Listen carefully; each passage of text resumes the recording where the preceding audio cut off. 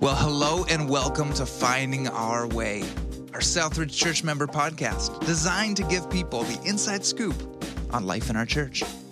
Here's our host and lead pastor, Jeff Lockyer.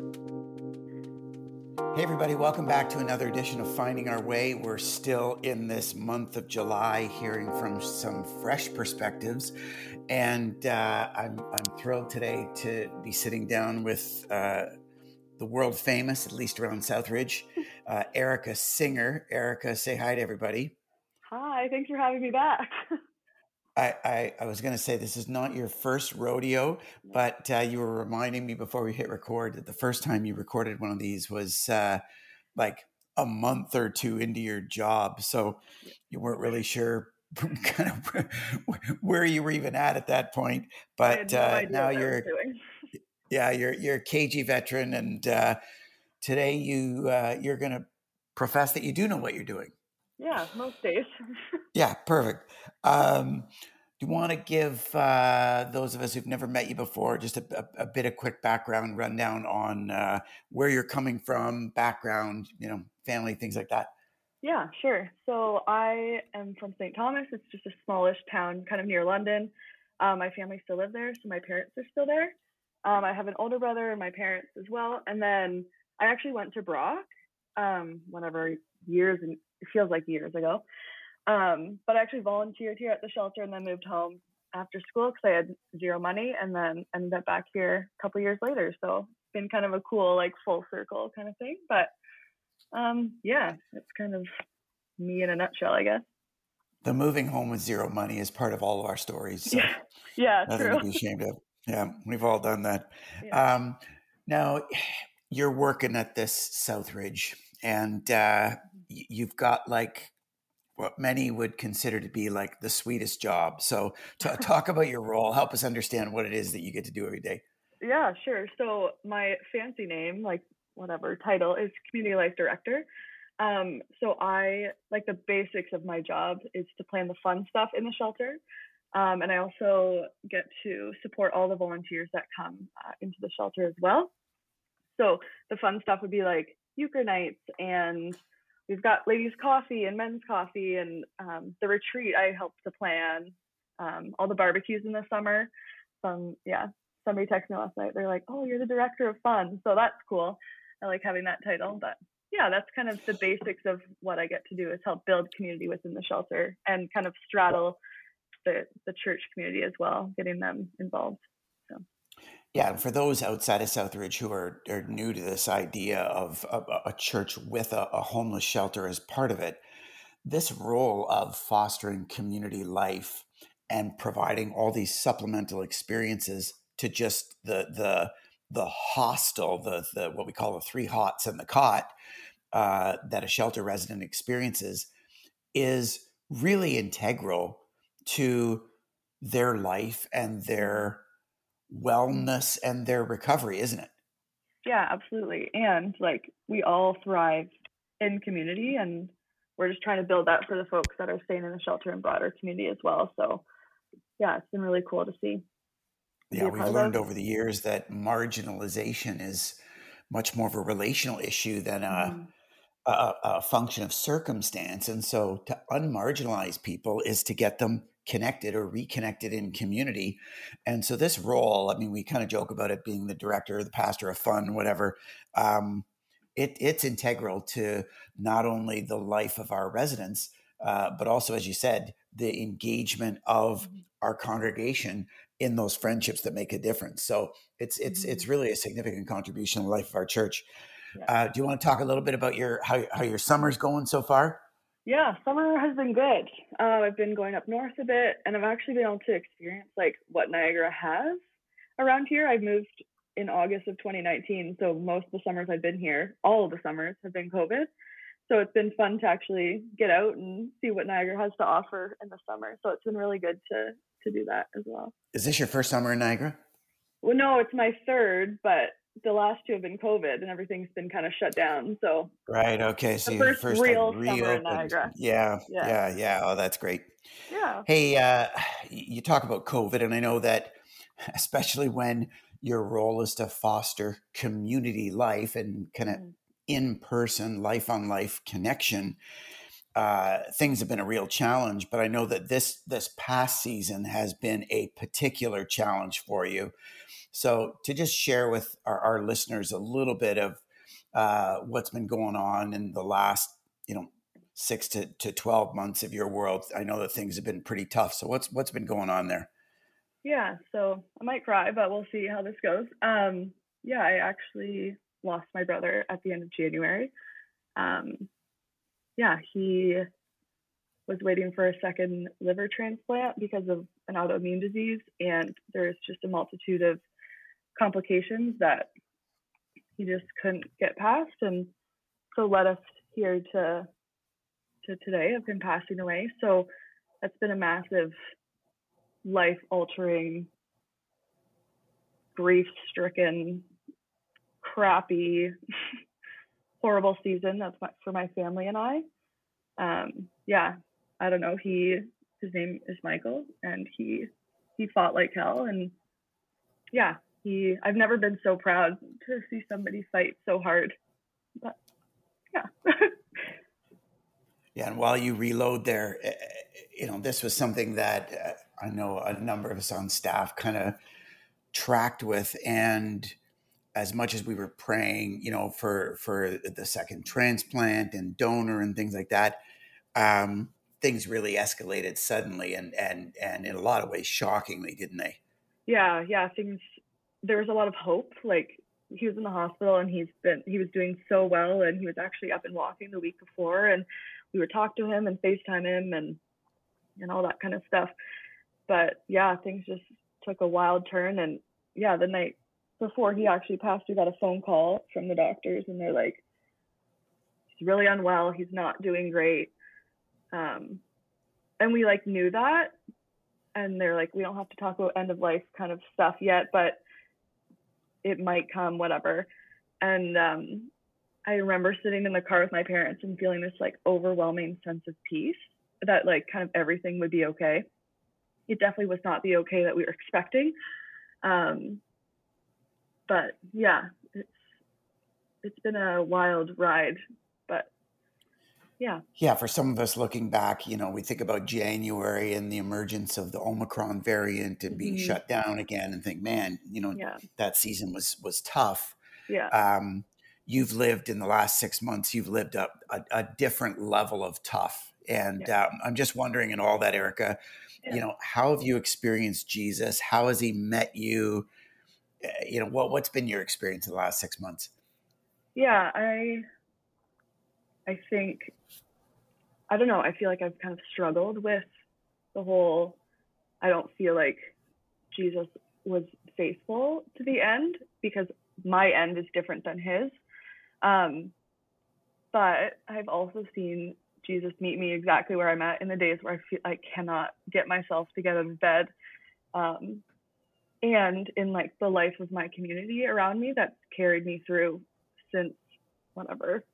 It hasn't been just the 6 months, but leading into it, there's a lot of crap as well. But yeah, I think my community from back home, from where I grew up, and that's where my brother and all of his community is, to my community here, it's just been really incredible to have so many people surrounding me and loving me and my family, through phone calls, people checking in constantly while I was off, and me being able to walk into Annie's office and be like, hi, I need a hug, and that's kind of sufficient, and I can kind of go on with my day. But also to massive tears and all of that. It's been really beautiful just to have the community, and I think that's where Jesus has been meeting me, is through the people that he has put in my life and my family's life over the past forever, and even in the past 3 years of having been working here at Southridge. It's been just a massive support for me going forward. There's a lot of grace.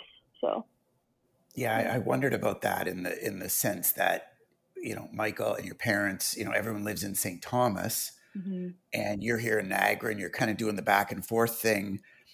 What have you learned about the importance of, or even just how have you experienced our church family in that from a distance to some degree? Yeah, I think, it's a 2-hour drive. It's decently close, but it's also feels really far.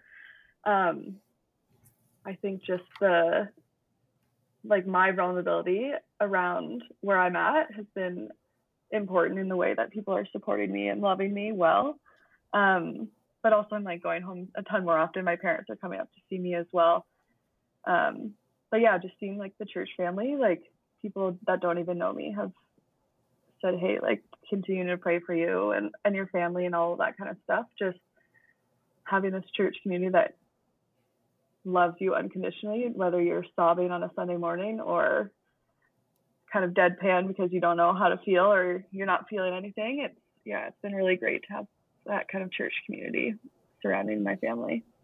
That's awesome. And for those listening who maybe didn't know Erica's story, you know, especially if you're from our St. Catharines location, you see her on a Sunday. An arm around Erica on a Sunday wouldn't be a bad thing, I would imagine. Yeah, definitely not. Yeah, it's definitely welcome. Well, I appreciate you sharing all that and just giving us a bit of a context for where you're coming from, and excited to get some of your kind of emerging gen fresh perspective on some of the things that are going on around our church these days. One thing that I'd like to tap into kind of uniquely, because you'd be the first of these podcasts this month who've been a staff member. I know that recently we got to, you talk about COVID cancellations, we got to reclaim our all staff retreat. Yeah. And I know that this was the first time that you'd ever done one of these. So I'm just sort of curious to get your take on like, what was that like? And for people who've never experienced it, like what should they know about that? Yeah, I mean, it's the infamous staff retreat that I've heard about for 3 years. So my expectations were high and definitely were met. So yeah, it's just a time where we all head up north to Camp Crossroads and we just kind of hang out. It felt like a bit of a breath of fresh air, honestly. We got to hang out with staff that we see like daily, but don't actually get to interact with a ton. It was just great to build into some relationships that have kind of have been there, but it was like a really intentional time to build friendships there. And we also got to eat together, which I think is just such an important thing. And there was a euchre tournament that I believe, can you remind me, Jeff, Martins and I destroyed you and Dana in. Is that correct? On the record, that would be correct. We were paired up, and my partner Dana Williams and I ran the table during the euchre tournament. But for some reason, people wanted to delay the championship game to the next day, and so the next day we were a little off, and I don't know whether we were sunburnt or just distracted, but we managed to give that championship to you and Jeff Martins. And so sounds like some excuses. Yeah. I don't know. What do they say? Second place is the first loser. So I that's kind of where I'm living these days. But there you go. What in all of that, I mean, there's all kinds of things we could talk about as far as what happens in this infamous staff retreat. But, you know, having been there and kind of experienced God at work among us, what's your sense of just the pulse of our staff these days for people outside of our staff who are wondering, like, how's everybody doing? What was your feel of where we're at? Yeah, I think because it's a combo, like it's not a combo, it's the entire staff team. So people that are working in the shelter and in the church as well. So I think people are still tired from the pandemic and whatever life has thrown at people. But I think people are excited. I feel like there's a bit of a fire lit under people's butts. At least I'm feeling that people are excited about the next year and feeling like there's a bit of momentum. Even in the summer, feeling like there's some great things that are coming down the pipeline and excited for what the next year holds. Yeah, it was amazing how much, when we were all kind of driving off the parking lot at the end of the retreat, how much all of us felt like, man, I didn't realize how much I needed that. Exactly. In the connecting with each other, the formal sessions, the informal socializing, the meals, and just like you said, the fire under our butts of, what God wants to be up to in this next season of our lives together. And it was a really exciting time. And I would say the same thing, that it felt like it was a much needed time together to breathe some life into a tired group. So Yeah. pretty excited about where we're headed. Yeah. In that spirit, want to just get your take on some stuff. Yeah. First of all, let's just talk about kind of this emerging generation in general, because I know that your role in the shelter, let alone your connections at Brock and just kind of your peer group, gives you a really unique purview to connect with a lot of different emerging gen around our community. Yeah. And I'm just wondering, from your perspective, like, what's the heartbeat of the emerging gen these days when it comes to the church and kingdom and things like that? Yeah, I feel like this emerging gen is feeling like an excitement. I was actually at Brock as well this week, and students are excited to be part of this community. I've gotten emails from people that want to volunteer and be part of it. But even just like our church community, there's definitely been, I would say, an uptick in emerging gen that are interested in being part of the shelter, and wanting to like dive into this community and like the broader church community as well. It's been really interesting to see. I feel like it's just been over like the last few months that I've really noticed an increase in emerging gen that are like pumped about the church, and like the church that they want it to be, not so much like the negative space that the church sometimes has or does have in the broader society. I think people are wanting to see a bit of a shift in there and be part of that shift, so the church can be a safe and welcoming space for everybody. And when you say that the church that they want to see, I'm curious, because this is really the point of the conversation. Like, what is it that our emerging gen these days wants to see more of? What is the church, quote unquote, for them, as you described it? Yeah, I think a more like a bigger diversity within our community. I think like the safe space is massive. I think there's so many ostracized people that like experience that from the church, that I think by switching it and being able to be this like, I don't know, I know I've used the words of like safe space a lot, but for people to just come and land and be exactly who they are, I think that is a massive thing that the emerging gen are hoping to see as they're more involved within the church and filling in leadership positions as well. And when you talk about the reputation of the church or the way it's kind of viewed in society, what pieces of that does the emerging gen these days want to see less of, or to just kind of move as far away from as possible? Yeah, I think they want to see less ostracizing of the LGBTQ community, and they want to see women in leadership a ton. And I think it's happening a lot around Southridge, but it's like the broader church that needs to happen more. I think they want to see less of, I don't know, I was finishing your book actually while I was up north that you wrote, and like less suicides from like the LGBTQ community, wanting to see less of that by providing a safe space and a welcoming space for that community here in the church. And as you're engaging with this emerging gen, especially obviously around your community life role in the shelter, like what's your sense of the greatest difference, or even just the uniqueness that they want to bring to the church and to our future together? What are they bringing to the table to make a difference? Yeah, I was thinking about that, and I was trying to kind of pinpoint what I was thinking, but we'll attempt it. I think, at least for my generation, we grew up a lot talking about mental health in the LGBTQ community. And I think having those conversations from such a young age and making sure that as a community we're being inclusive and loving and welcoming, I think as an emerging gen brings that, because whether it's kind of like an education from a young age, right, around mental health, I think that is massive, because it's a bit of a taboo conversation for potentially like older generations, right? Like it wasn't talked about as much. And I think having those conversations so young and having those like at the forefront of the emerging gen's mind will be massive as for the future of the church. Yeah, so there are cultural conversations that are a little more native to that generation and, less taboo, which then kind of paves the way for the behaviors that are more inclusive and, as you described, more diverse. And I like the word that you use, safer. Yeah. Just safer spaces, bottom line. That's great. Yeah.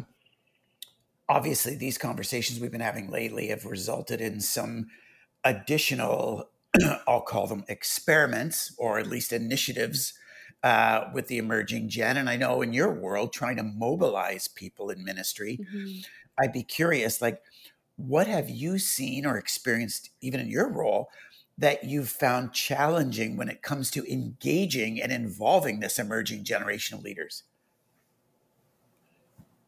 Can you say that question again? Is there anything is there anything that's uniquely difficult or challenging about getting them involved in the life and ministry of the church? I feel like, I don't know. I feel like sometimes there might not be like the spots to engage emerging gen. I feel like sometimes I fall into the emerging gen that sometimes we assume that like we need to have like the highest or like the highest position and or like a paid position to be part of this, to be a leader, to help to make change and to lead wherever the church is headed. But it's actually just like in the everyday, like kind of daily interactions at the church and like through volunteering. But I feel like sometimes like my generation can get caught up in like, oh, I need to have like this high paying job that gives me the leadership that I'm kind of looking for, when in reality it's like, it's actually not that. It's having like conversations and mentors starting off to build that confidence and that leadership in us until maybe we're kind of ready and or like thrown into a position that we're like ready to take on those leadership roles through like either a paid position and or like volunteering. I don't think because you're paid means you're a leader, but yeah, I think leaders come in all different sizes. I don't know if that answered your question. No, it's a super interesting observation, especially in relation to how many emerging gen are also in a season of life where they're starting to consider their longer term future and career. Yeah. So you've got these kind of growing up career trajectory thoughts that often shape how you view making a difference in ministry. And sometimes you especially at Southridge, where there are a lot of emerging gen who are on staff and leading in different ways, you can assume that the only way to do that is through a paid position. I love your invitation to say, listen, just show up, bring yourself, let's get you involved and start making a difference now. You're not, it doesn't require platform or position or even payment. It just requires your participation, which is that's a great observation. I feel like I would, sorry. No, go ahead. I feel like I would be kind of a prime example of that. Like I volunteered in the shelter, like when I was at school for about a year. And then my friend Megan Smiley was just like, oh, there might be a job, like you should look into it. And like, whether that's coming from being a volunteer and then coming into a working role or whatever, like, I feel like I would be a decent example of that. Yeah. Totally. And if someone wanted to know more about that, they could follow up with you and just hear kind of your journey of how you showed up, got involved, kitchen and, some of the programs and things, and one thing led to another. So yeah, just another great example of that. Have you been able to be around for any of the July teaching series? How are you and your peers feeling about that? Yeah, I was able to see Courtney live and I watched Owen online, I guess, this past Sunday. It's been great to see young leaders up on stage. I think it's really encouraging for them and it builds confidence in themselves. But I also feel like they're providing an example of like to other emerging gen that they are more than capable of taking on leadership roles in the church. That does, like, just because they're from the stage doesn't mean that that's the role for them. But I think it's just like a good example that they're setting of like, okay, we are, yes, this emerging gen and we can take up space in like a good way of like hi, we're here, like we want to be part of this, kind of how can we contribute to the broader church in like various roles throughout that. Yeah, like I'm hoping that to all emerging gen, the teaching series would more than just the content of the messages, just the teaching series itself would communicate, especially to our emerging gen, that they've got something significant to contribute. Yeah, absolutely. And I hope that people, I mean, you can speak to this, are people kind of getting that vibe? Are they getting that message just through the medium that is the message of having these emerging gen share? Yeah, I think so. Yeah, I think so for sure. Okay, well, let's kind of wrap up with a few kind of random popcorn questions just to get your take and voice on some of the ways that God's been growing us as a church lately. Okay. Obviously, being so familiar with the shelter in St. Catharines and really being in a role that is all about the fostering of what we call this friendship that makes a difference. Yeah. How are you feeling we're doing on that these days? How's that going in cultivating those unlikely mutual friendships? Yeah, I think the barbecue, we had one of our community barbecues last night. I think it's actually kind of a perfect example of that. A couple kind of ways that it's been happening is we've been building these like community connects, like so it's been somebody from the church and somebody from like the broader shelter community, and kind of like a bit of a matchmaking like thing that we're trying to build friendships with people. So last night at the barbecue, there was around 200 people there. And honestly, I really don't care too much about the number, but the number of people that were there like built into this like beautiful, messy, like vibe that was there. And it was just really interesting, like the range of people, right? Like there was residents and broader shelter community, churchgoers, community connect partners, and then some just like random people. It just felt like there's this space to build friendship and community that is so messy, but also very beautiful. And there's competitiveness through the beanbag competition tournament thing. But yeah, it's really not how good an event is. It's actually like how God is like lighting those fires under people's butts and in people's souls to be part of this messy community that I think is really starting to build. And I think last night was a good example of seeing that. Yeah, you talk about something like a community barbecue, as simple as that is, we've said for years that these really, when it comes to the future of how we understand God wanting to work in a community like ours across Niagara, these really can become the new front door. Yeah. As opposed to the show up on Sunday, walk into an auditorium lobby. Like, again, when you come to the idea of safety, like this is the new front door of a faith community, isn't it? Yeah, absolutely. Yeah, for sure. Another question, obviously, as a female leader, talk about what you're seeing and kind of sensing in our ongoing engagement in female leadership empowerment. Yeah, that the female leadership empowerment around Southridge, it was actually one of the questions I asked Nate in my interview. I wanted to make sure that I was part of a community that like intentionally built into women's lives and empowered them in leadership positions. Yeah, it's been really great to see the amount of female leaders that are kind of emerging, not maybe out of the woodwork, but not so much, in various roles. Seeing Courtney and Jen and Maddie on the stage is just amazing. And I think they're also, like I said, providing examples for like young girls, like through Brave, like the Brave girls that are seeing that as well, that they know that there is a spot for them and they can take up space in that as well. It's been really amazing to see. Once in a while, women can even win euchre tournaments these days. So they can dominate them, I believe. So they can dominate. Yes. They can dominate in euchre tournaments. Yeah, yes. I should get that on the record as well. Yeah. Any other in your world, especially when it comes to things emerging gen are into, any other issues that the church has been facing that you'd like to speak into?